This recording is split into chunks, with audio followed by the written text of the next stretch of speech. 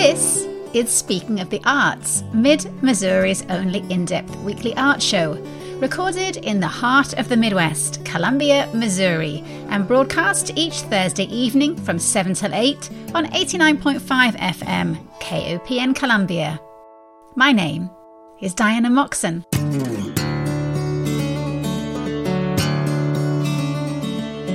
One of the many things I love about making this show every week is that I get to chat with people who have not waited for the world to hand them an opportunity and give them courage. Instead, they are out there thinking creatively, making the arts a reality, having an idea, and then pursuing it optimistically rather than sitting back and thinking about what might be. And for the next hour, those are the kind of people we get to hang out with, including 3 women who realized they shared a dream about a new home for music and are making it a reality, and someone who threw herself into the world of improv comedy with no previous acting or comedy experience. Plus, we have a former elementary school principal who swapped the classroom for the stage. I am so grateful that stages are tentatively opening up again, that arts events are creeping back onto my calendar, and that everyone is doing this with health protocols firmly in place. It does, however, make me realize that what my new world wardrobe is missing is a sparkly mask. I should get on that. But first, let's get on with this week's show. 2 weekends ago at Roots and Blues, there was an incredible array of local talent sharing the stage with legendary musicians. For a small city, we seem to have an extraordinary level of musical talent. But for an adult learner who wants to learn an instrument or pursue a musical dream, or a child from a low-income background who wants to spend more time than is allotted by their school learning music, where do you go? Well, back in 2007, a non-profit organisation was founded by local musicians, music educators and arts advocates called Compass, the mission of which was to offer aspiring musicians, singers and songwriters assistance and a roadmap to help them reach their full potential. And that has manifested itself in summer music camps, workshops, an annual music event called Local Fest, and various showcases. But the organisation has never had a home base. Until now. Until 3 well-known local musicians got together, took a deep breath, signed a lease, and put real walls and a roof around their dream. And they are all here with me this evening. Audra Sergel, Violet Vonderhaar, and Phil Sean Johnson. Hello, hello, and hello. Hello. Hello. Hi. You must all be totally giddy with the excitement and potential for this new musical space. Audra, tell me about the conversation over coffee you had with Violet and Phil Sean back in the spring. We had started talking about this a little bit during the shutdown, pretty much, of the pandemic. I called Violet and I just kept thinking of her and of Phil Sean and thinking, boy, I have so many ideas and I bet they do too. And so that initial conversation, the one where Violet, I think she said the hairs on the back of her neck stood up, and same for me, like just there's a vision here and now we just tap into it, was kind of the sensation that I got too. And so the coffee that we had really just started off from that conversation.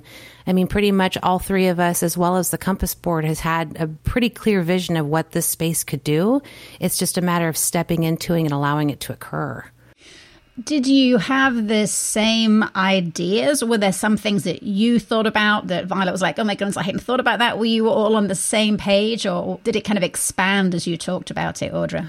I think that in general, it's just expanding as it continues, because we're recognizing that what this space really can do, specifically thinking of the Compass camps, how great it's going to be that no one has to tear everything down, that it's just going to have a home base.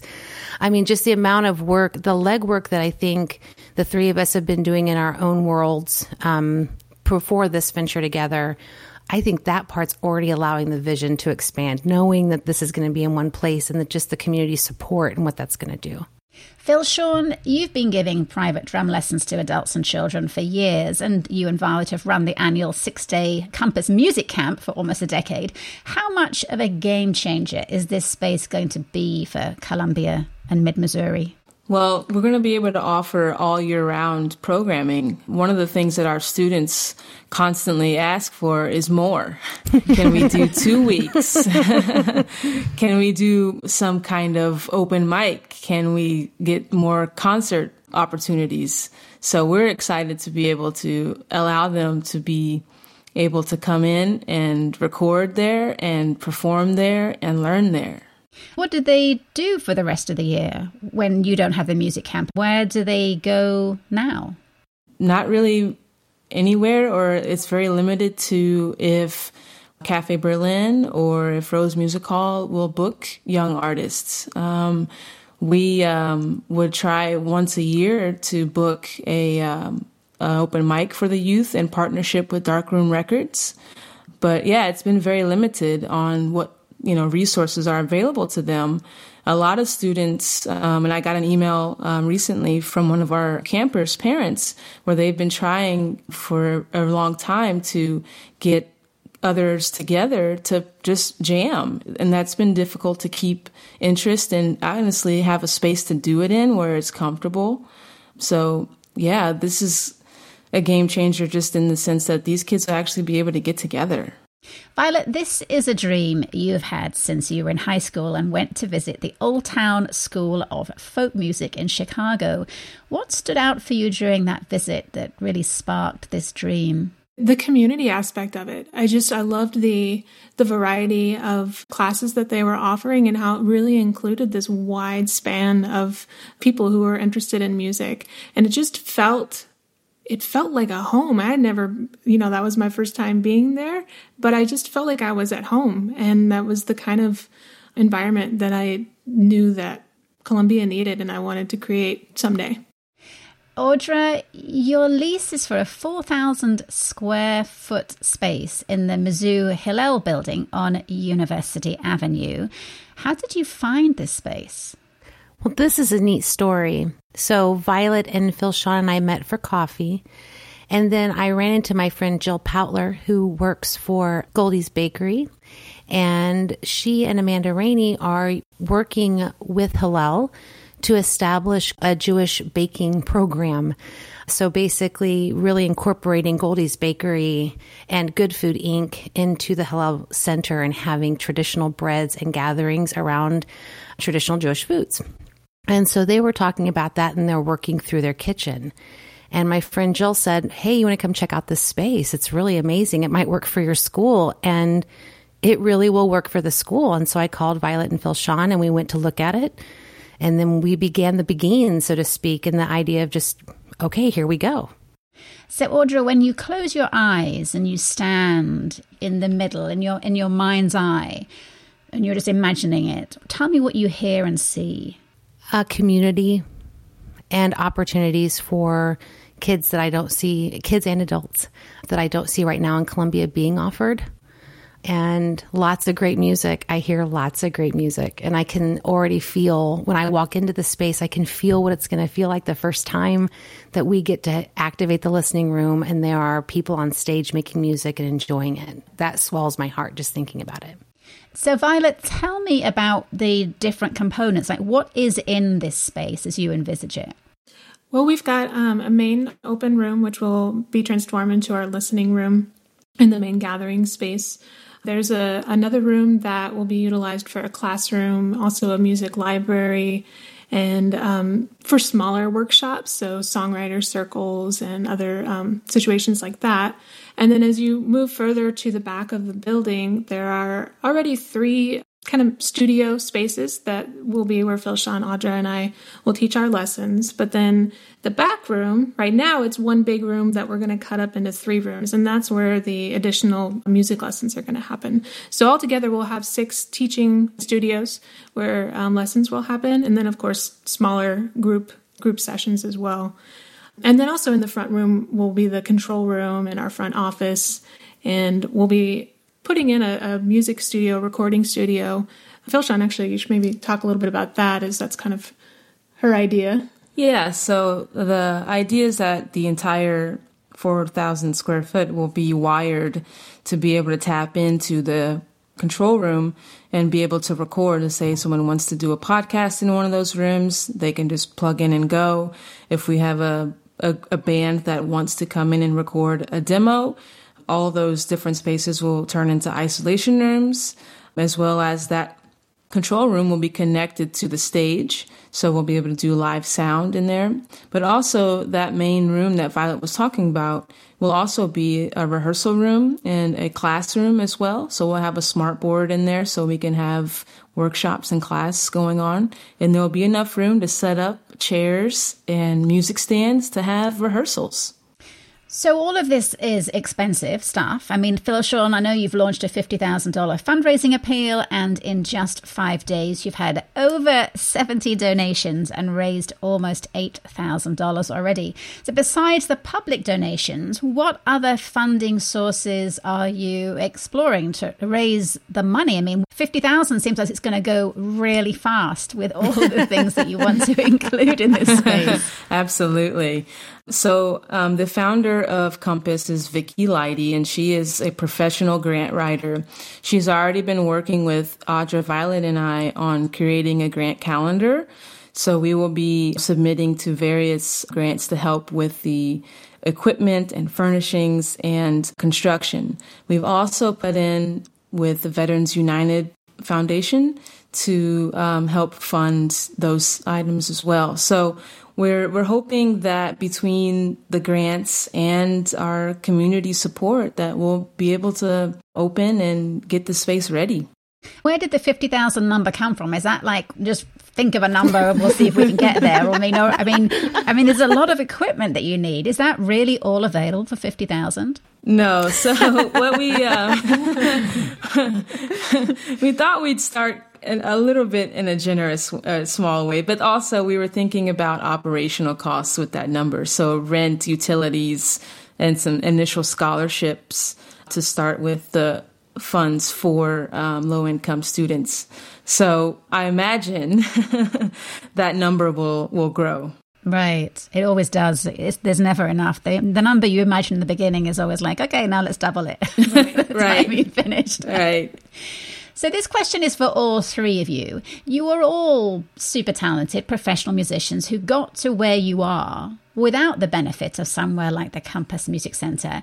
But how would having a space like what you're creating, how would that have changed your own musical journey? Let's start with Audra. I knew you were going to say me. I knew it. You begin with A, isn't it? A, That's alphabetical. right. So yeah, Phil Sean, you're next. Okay. Just so you can prepare. You know, when I got out of music school around the year 2000, I wasn't playing music. I had actually stopped playing music by the time I got out of my music program. It wasn't until I met a good friend of mine and my mentor, Sutu Forte, that I started playing again. And it was rehab. I mean, it was musical rehab of coming back to myself, of making music that really felt like me after a long string of a classical music school. And so from the get-go, when I was teaching, I started my private studio a year after that. So I really, from the very get-go, I wanted to provide something that I hadn't been given. And that's what I think so often about this school is that there are so many amazing things happening musically in Columbia, but for our youth, and especially those not taking a traditional path through classical music, the resources need to be there for them. So I think that that's my thought process is I'm really grateful that I met my mentor and kind of had when I was in my early 20s, a musical rehab for myself. But boy, to have mentors and people help me along the way, that would have been a resource from our community, would have been incredible. So I'm grateful for that piece of that. Phil Sean, what about you? How would this have changed your musical journey? Wow. Well, I would have been able to be around more like-minded people who appreciated not only, one specific style of music, but multiple styles of music. I was fortunate to grow up in the church and came up playing gospel music as a young person, but that's a very limited style of music. I'm grateful for the opportunity to play like 2 or 3 times a week, but it was the same repetition of music.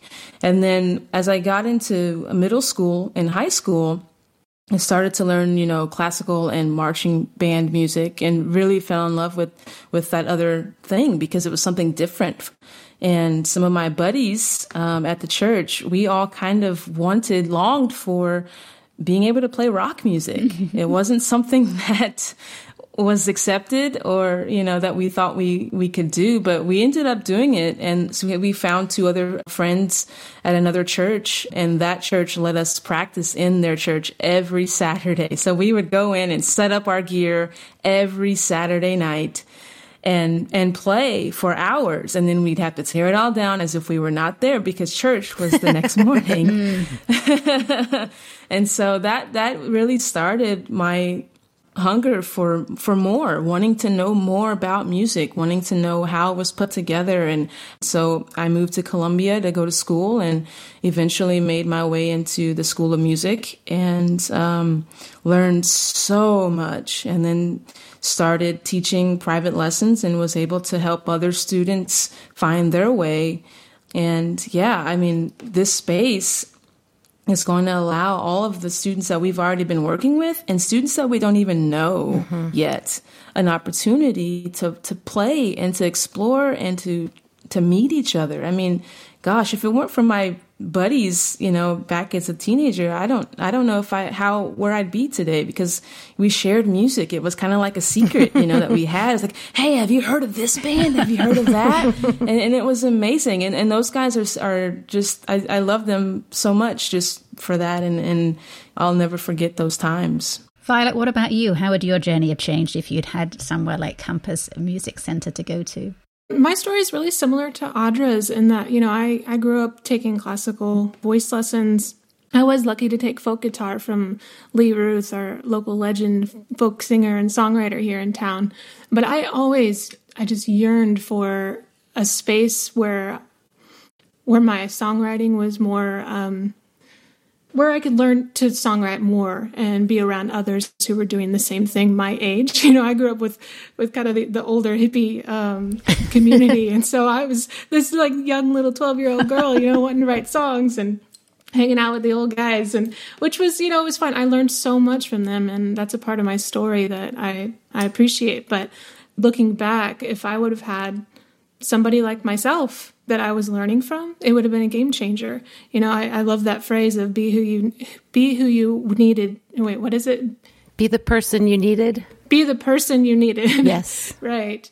Yeah. And that's how I teach. And it's interesting. It's taking me up until about now to be okay with the approach that I have toward teaching, because I think there is this very kind of structured way that things happen in classical lessons, which is fine if that's, the direction you want to take. But there was a lot of almost kind of shame in exploring certain things the way that I wanted to.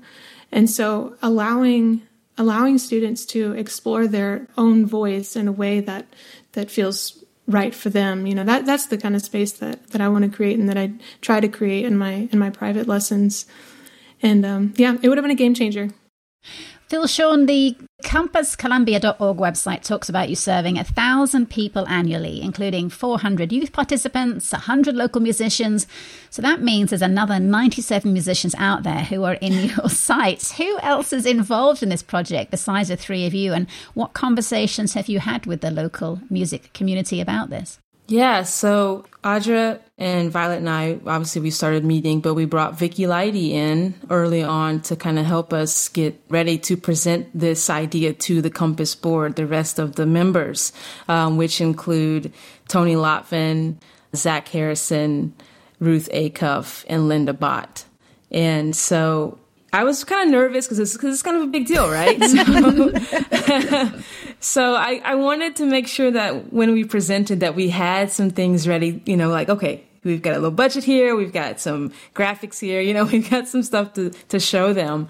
And they were blown away by how much we had already got the groundwork started. And we just picked up and started going.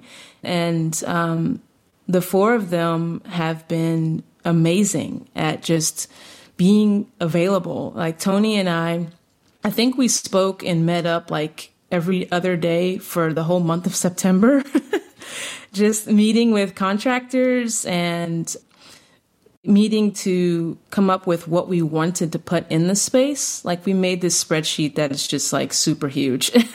Yeah. And coming up with how much those items cost. I mean, I was sending him links from sweetwater.com, like, okay, this is how much this thing costs. And then we went, we're trying to figure out how we're going to soundproof the place. So we're looking up all these different soundproofing materials. I mean, it was just like, it was really fun, actually.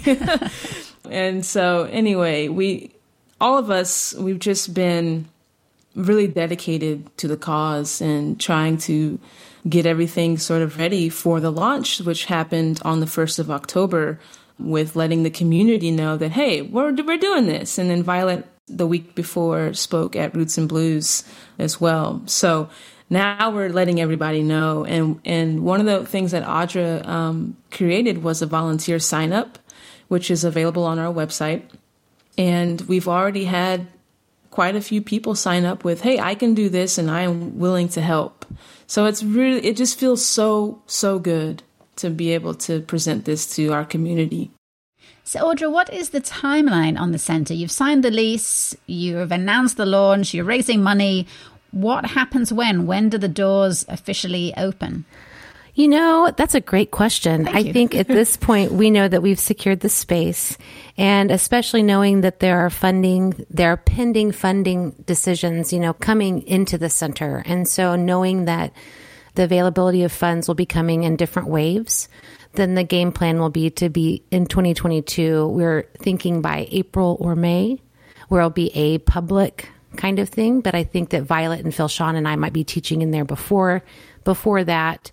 And there may be different programs that come through, but we're really hoping that we can have this up and running for the camps and to really launch that. We would love to be able to host our 10th year camp session in 2022. We started in 2012, and the kids are just waiting for it. I mean, when 2020 hit, we were like, sorry, guys, Columbia Independent School will not rent to us because of COVID. And it was really, sad. And then 2021, it's like, well, it's still going. So, it's not, we don't know how things are safe enough to do it yet. So we're hoping that 2022 with our space, we're keeping precautions in mind, and we're putting a part of that budget is putting clean air filters in the building and social distancing and requiring masks. Like, we want to be able to do this. So we're going to do everything that we can to make it safe. Fantastic. Well, it's almost amazing that something like this doesn't already exist. Right? But the Campus Music Centre is at, or will be at, the Mizzou Hillel building on University Avenue, opening sometime early next year. You can find out more about the plans for the new space and their fundraising appeal and volunteer opportunities at campuscolumbia.org. Phil Sean Johnson and Violet Vonderhaar and Audra Sergel, thank you so much for being the captains of such an exciting musical adventure and for taking time to chat today. Thank you. Wonderful. Thank you. Thank you, Diana.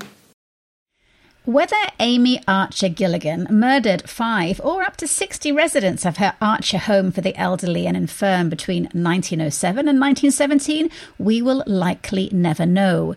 She was only ever convicted of one of them. But her spree of killings is said to be the inspiration for Joseph Kesselring's classic comedy, Arsenic and Old Lace, in which 2 sweet unmarried aunts help relieve lonely elderly men of the burden of life by slipping them a cocktail of poisons in their homemade elderberry wine.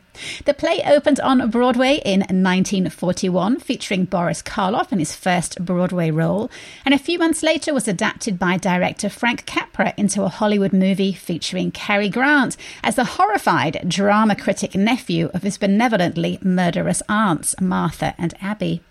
80 years later, it is still a frequent visitor on community theatre stages, including that of the Columbia Entertainment Company, which opens its production of Arsenic and Old Lace next week, and directed by Ed Elsey, who is my next guest this evening. Welcome to Speaking of the Arts, Ed. Thank you. So I suspect that many people first encounter the stage version of Arsenic and Old Lace via a high school drama club, where it remains a popular choice despite its tale of serial murders.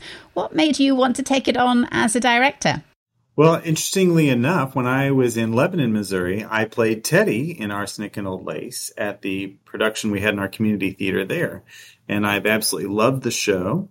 and I had the opportunity to be on the play selection committee at CEC. And so I knew it was coming up, and I've been watching and hoping that I could get this directorship. And here we are. Well, the play is a classic farce. Besides the two old ladies slipping their elderly gentleman poisoned wine, there is a nephew who lives with them and who you said you just played. He believes he is Teddy Roosevelt. There is the maniacal nephew who returns to the family home after decades away, now looking like Boris Karloff and toting a dead body of his own, along with his accomplice, Dr. Einstein, who is apparently adept at facial reconstruction. Plus, there's a seemingly sane nephew, brother to both Teddy and Jonathan, who is a drama critic, has just become engaged and finds himself in the middle of all the chaos. And of course, there is an embarrassment of too many dead bodies in all in the same room at the same time and needing to be hidden or heaved out of the window. So would you, if you were going to be in it rather than directing it, would you still play Teddy, or is there another role that you're secretly desirous of? Oh, no, Teddy is one of my favorite roles. I enjoy being the comedic actor in the programs, and so that is one of my favorite roles to be in. Well, tell us a little bit about Teddy. What's his flavor of madness? He just thinks he is the president, but yet he still has a childlike quality to him, and is just the comedic role because he's not sure if he's in today or if he's in before, or at one point he even is showing a picture and he doesn't know if that picture's been taken yet. So he's just kind of in his own world. So you used to be an elementary school principal, most recently here at Locust Street Expressive Arts School. And I'm wondering which of your elementary school principal skills has been most useful in directing community theatre actors? Well, definitely maneuvering groups of people around and making sure that we have everybody where they need to be. It is very difficult sometimes to make that happen. And so just trying to balance everything and having a little bit of experience with that has helped. What would you say is your philosophy of directing? Well, I'm very much a collaborative director, and so I get the actors' input on what they think is happening. There's a couple scenes where we just couldn't quite make it happen. I tried a couple different things, and I just finally said to the actors, I'm like, so what do you all see? How do you see this playing out? And we had a great conversation on just a simple how something shows up on the stage, because it doesn't say it in the script how it shows up on the stage, and it didn't feel right. But with that conversation, we were able to pull together the right ideas and get those to life on the stage. So what scene was that? It's where O'Hara, the police officer, is telling his story, and Einstein is supposed to be pouring whiskey from a whiskey bottle. But where did the whiskey bottle come from? We had to come up with an entire scenario of where the whiskey bottle came from. Because if it was sitting out, Einstein would have been drinking on it earlier because he likes alcohol. And so we couldn't just leave it on the counter next to the table. It had to be somewhere else. So we figured out that, well, O'Hara must have brought it in with him. Police officers at that time might have carried a little bottle of something with him. And so he brings it in. We have him bringing it with him. It just took a lot of collaboration just to get that one little nuance and get it figured out.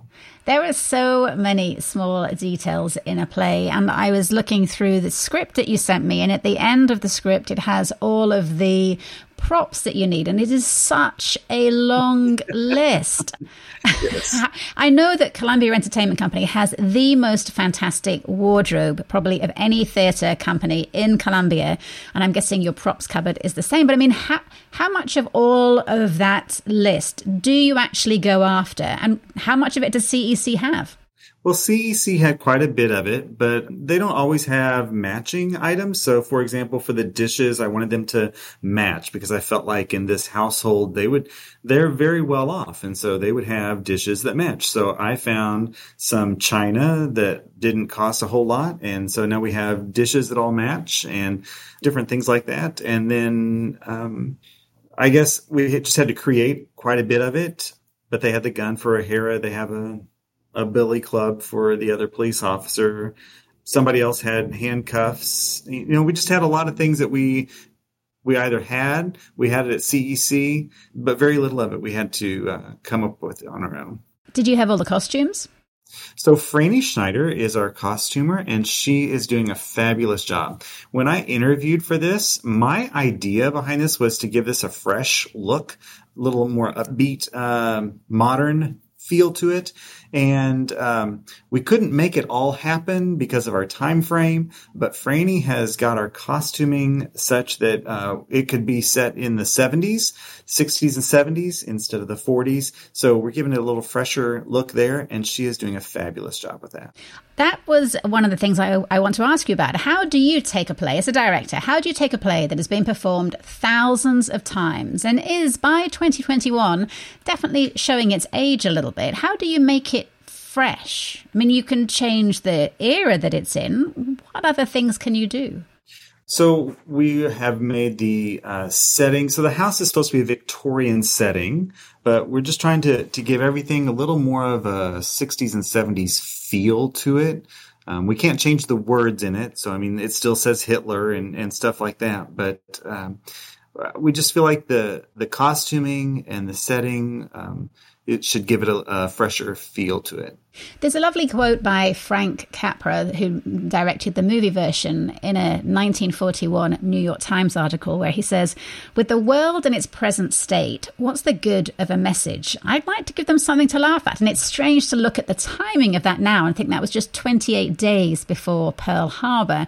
So the state of the world was about to get a whole lot worse for Americans. But it also feels like it has a resonance with our pandemic times, that laughing at a farce is maybe what we need to do.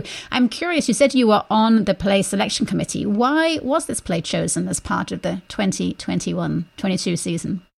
Well, we were looking for something that would give audience appeal and something that they would recognize. Sometimes we have plays that have different meanings behind them, maybe a little edgier, maybe a smaller cast. This one has a nice sized cast. At this time, we didn't know whether we were going to have to be online or not. So we had to find something that if we had to adjust, we could do something like that. But we don't have to do that this time. And it's a play that everybody is going to recognize. And I think there's going to be quite a few people that are going to come see it.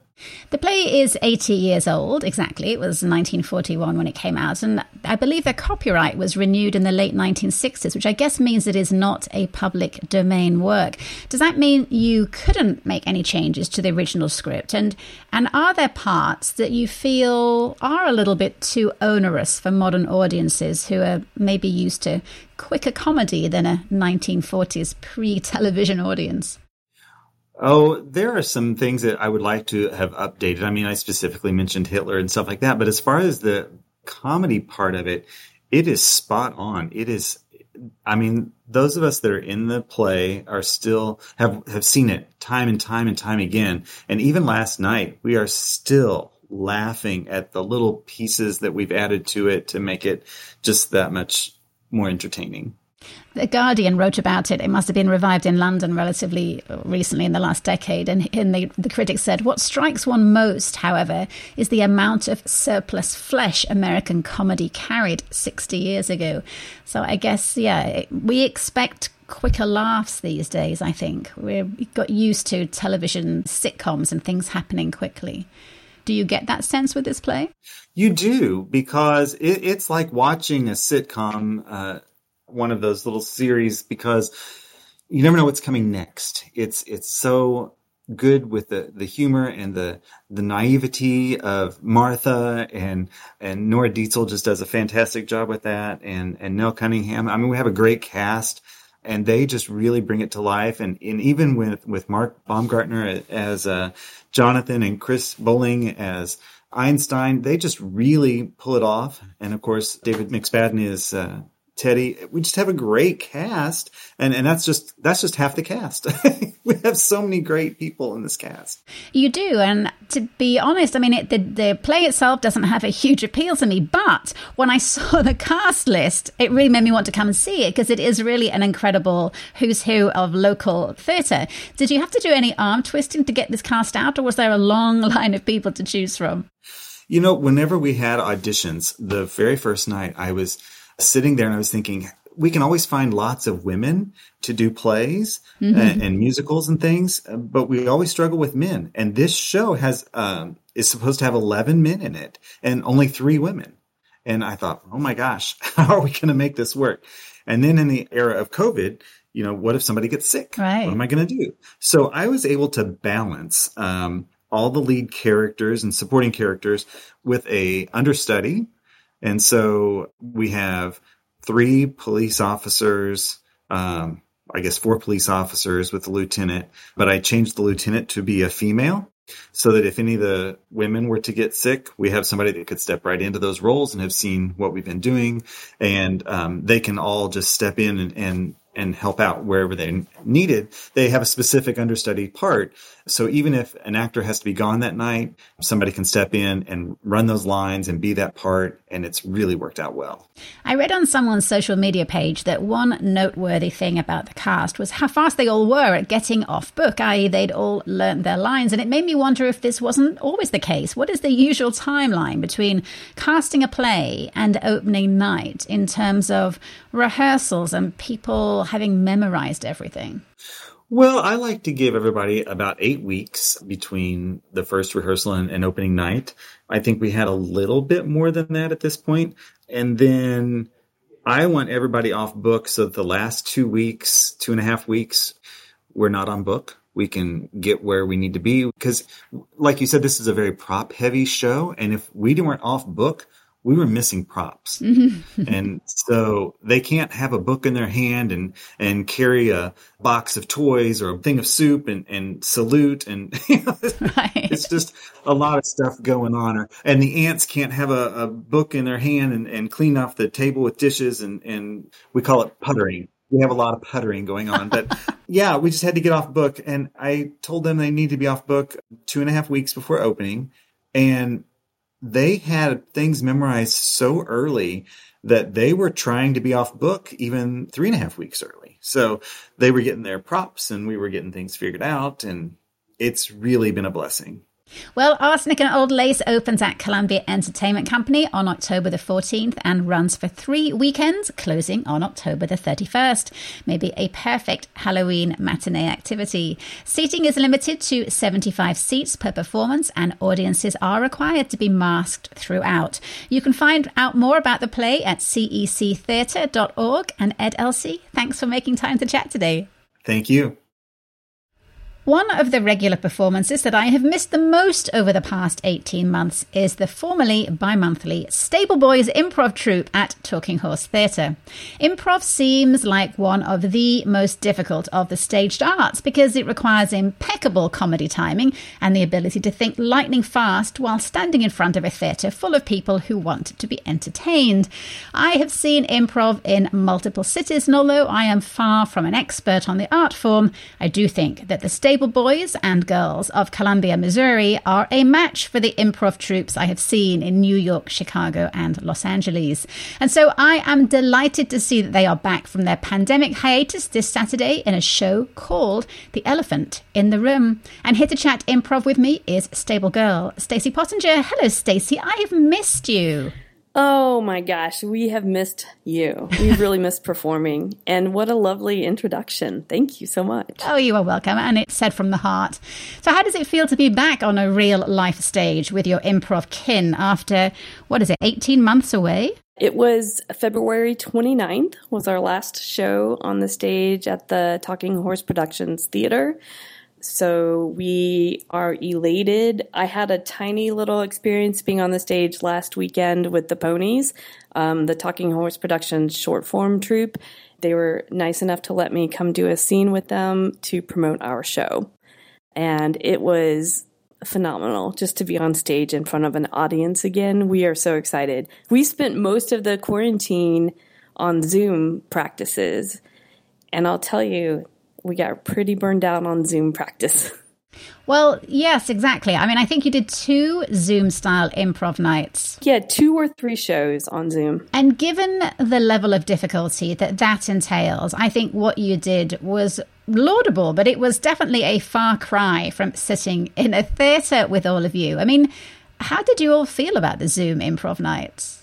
So I think the first one, it's interesting because I remember something else I just wanted to say really quickly was that we had just made a decision to do shows every 6 weeks for the year 2020. So February was our first show, and we were so excited to perform every 6 weeks, and then that got completely derailed. But the first Zoom show, we were super pumped and excited, and I remember being in my office performing because my computer is better and nobody was here, and I was really loud and I was really excited, and I was probably equally excited for that show as I was for any, other show.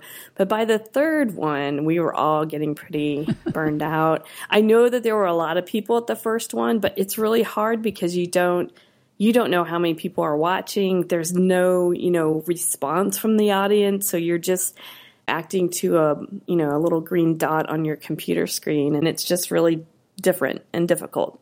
Well, particularly when, you're playing for laughs, so you've got no idea whether anything you're doing is working or just falling completely flat. Exactly. I will say by the third one, we definitely knew we didn't want to do that again.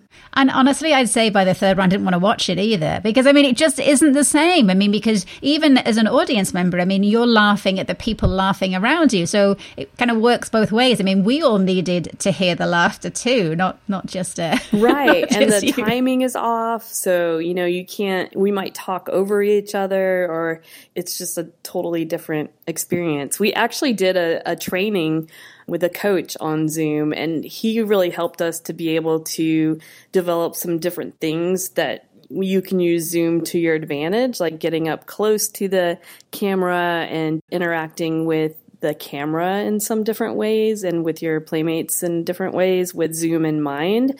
But even after a while, that was not doing it for us. So is improv like riding a bicycle? You just get back on it and it's like it was before? Or have there been some challenges in getting back into the improv groove? I'll say that we started practicing again in person as soon as we were all vaccinated. And I think we all cried when we first got back together. But without a show on the horizon, we're kind of lackadaisical, and we're maybe kind of busy this week and maybe don't want to go to practice. And it was hard. None of us had done anything, in at least a year.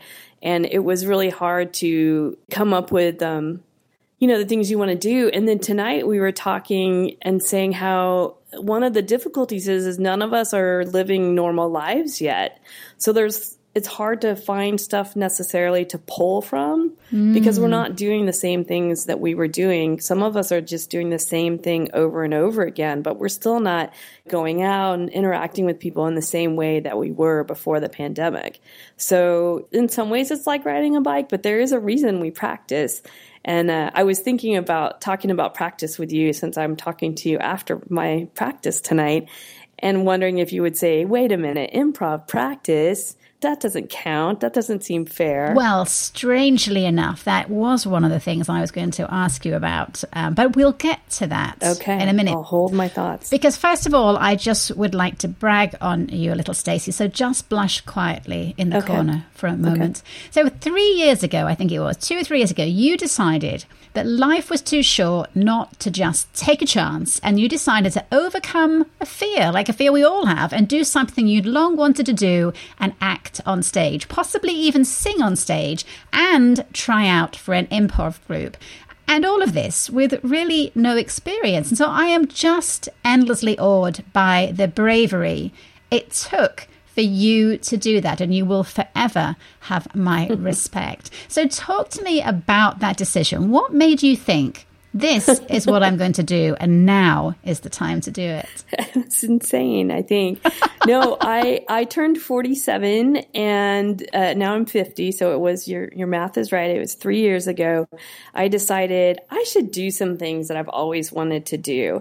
And so I took some singing lessons, I took an acting class, and I learned to knit. I did a few other things that I can't quite remember what I did in that year, but I was doing a bunch of new things for myself.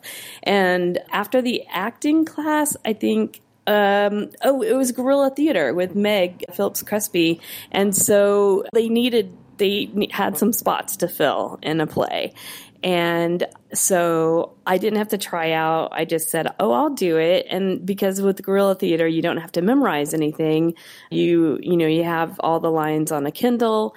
And so I was in, and I knew I didn't have to memorize. And I said, I've never, ever done anything acting wise, ever. So I don't know any of the terminology. I don't know stage left, stage right. I mean, I did some monologue stuff in grade school. I did some stuff like that in little 2-person scenes, but I really didn't have any knowledge. And I remember I was so nervous that I had water bottles on both sides of the stage because my mouth was so dry all the time. But I got through it, and my good friend Monica, was in the audience, and she was like, "You're hilarious. You're really funny.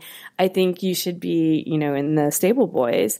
And she was really my champion. I think they needed someone to fill in a spot that summer, and she really argued to have me try out as sort of she just wanted me to come play with them and see how it went. And after about, I think, a month of rehearsals, they asked me to stay. And then we did a whole thing on stage in the middle of the first show that I was in that July.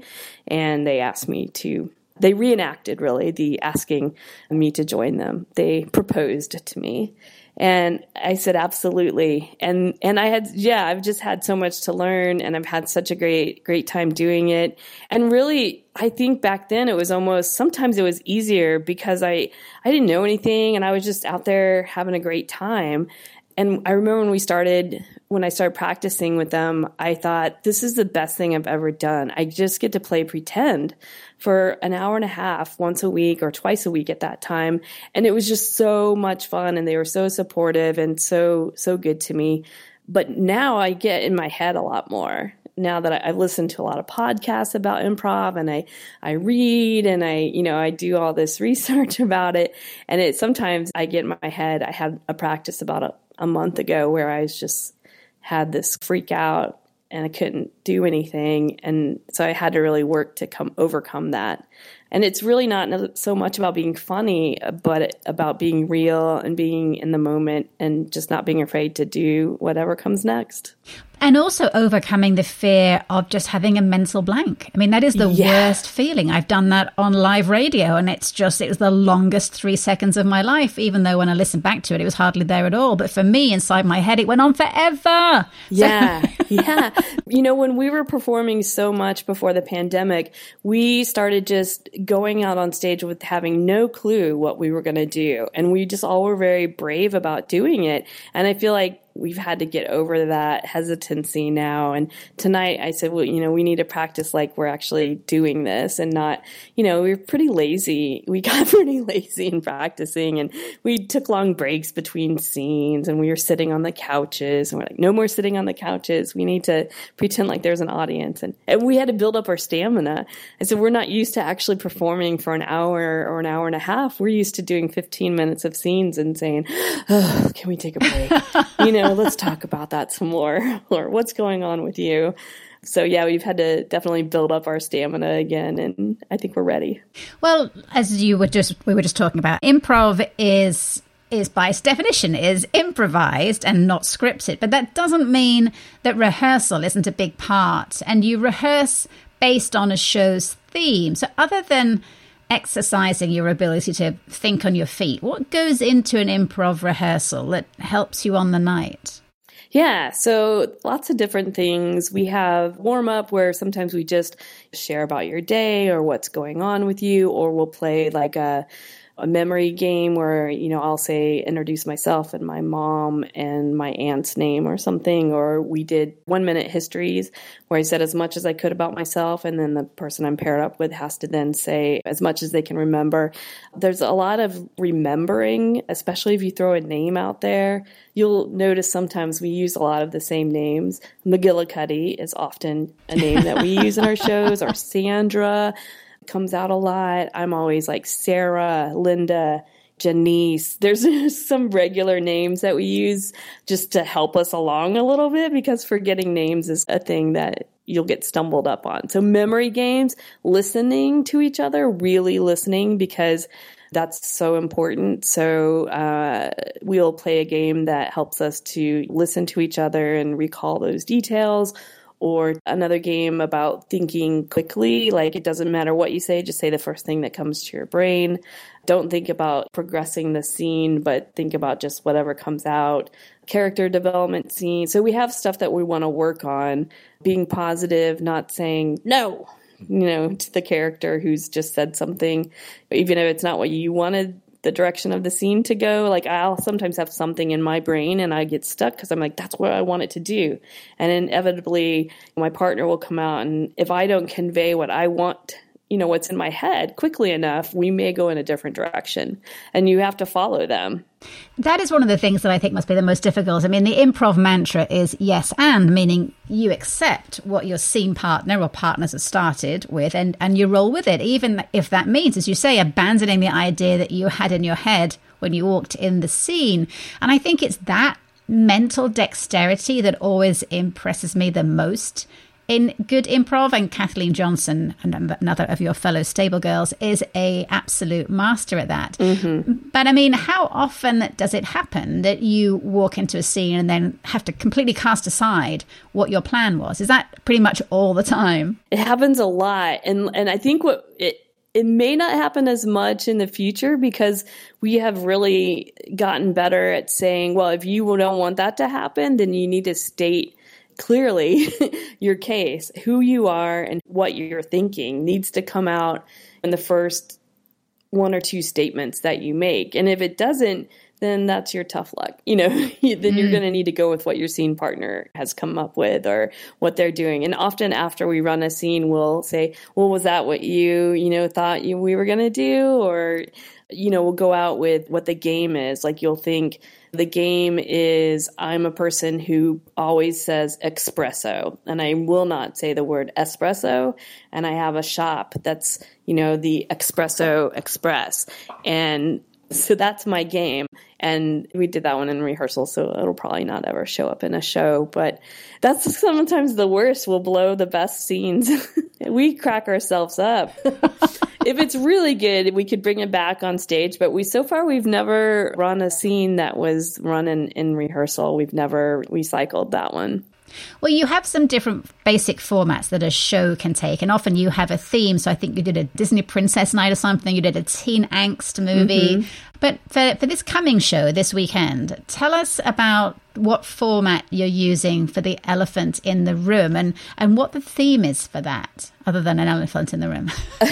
We had a couple of thoughts when we first came up with it, but it's mostly about running scenes from the props or the stage that is set.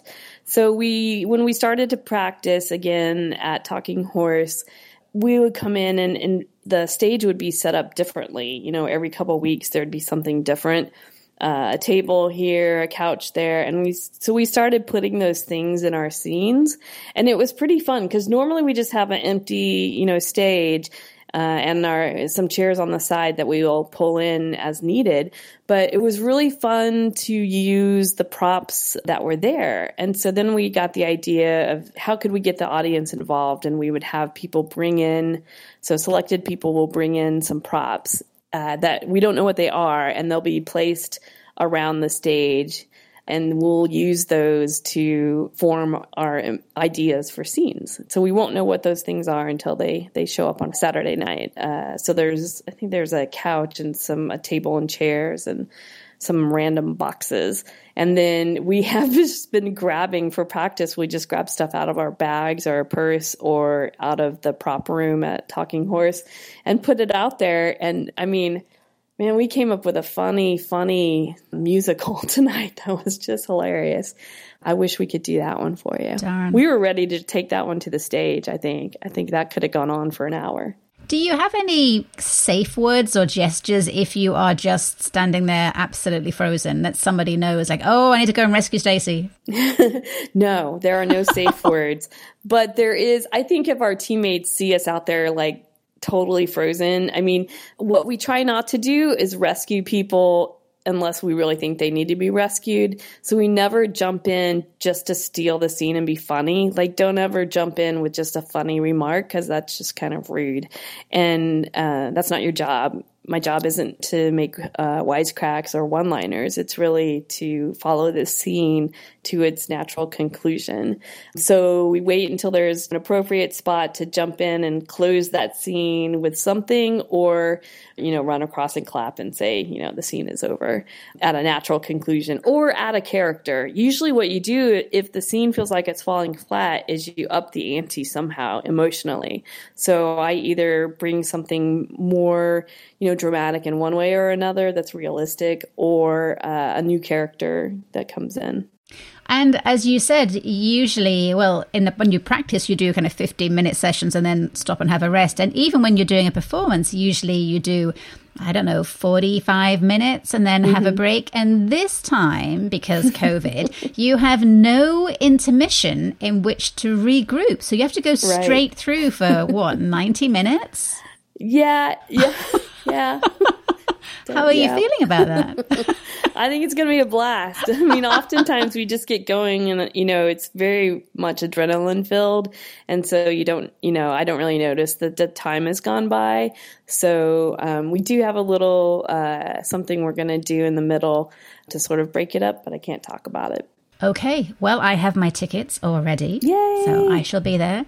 The Stable Boys and the Elephant in the Room will be in person and fully vaccinated at Talking Horse Productions on St. James Street this Saturday, October the 9th, for one night only. Masks are required for audience members, and as I just said, there is no intermission. You can find out more at talkinghorseproductions.org. And Stacey Pottinger, it is always a treat having you to myself for a wee while. Thank you so much. It is always lovely to talk to you. I love you so much.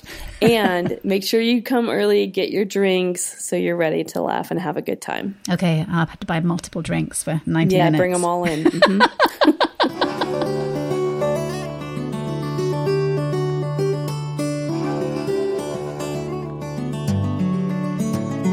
And that is it for another week. All the Speaking of the Arts episodes are available as podcasts, which you can hear at speakingofthearts.transistor.fm, as well as on Spotify. And of course, you can also connect through the KOPN website at kopn.org.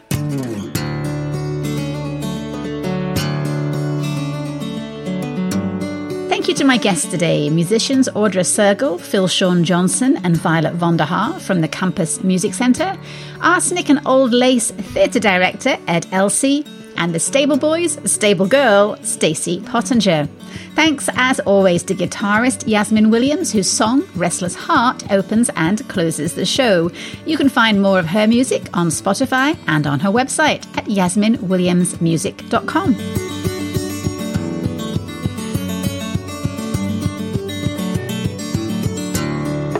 Finally, thank you so much for listening.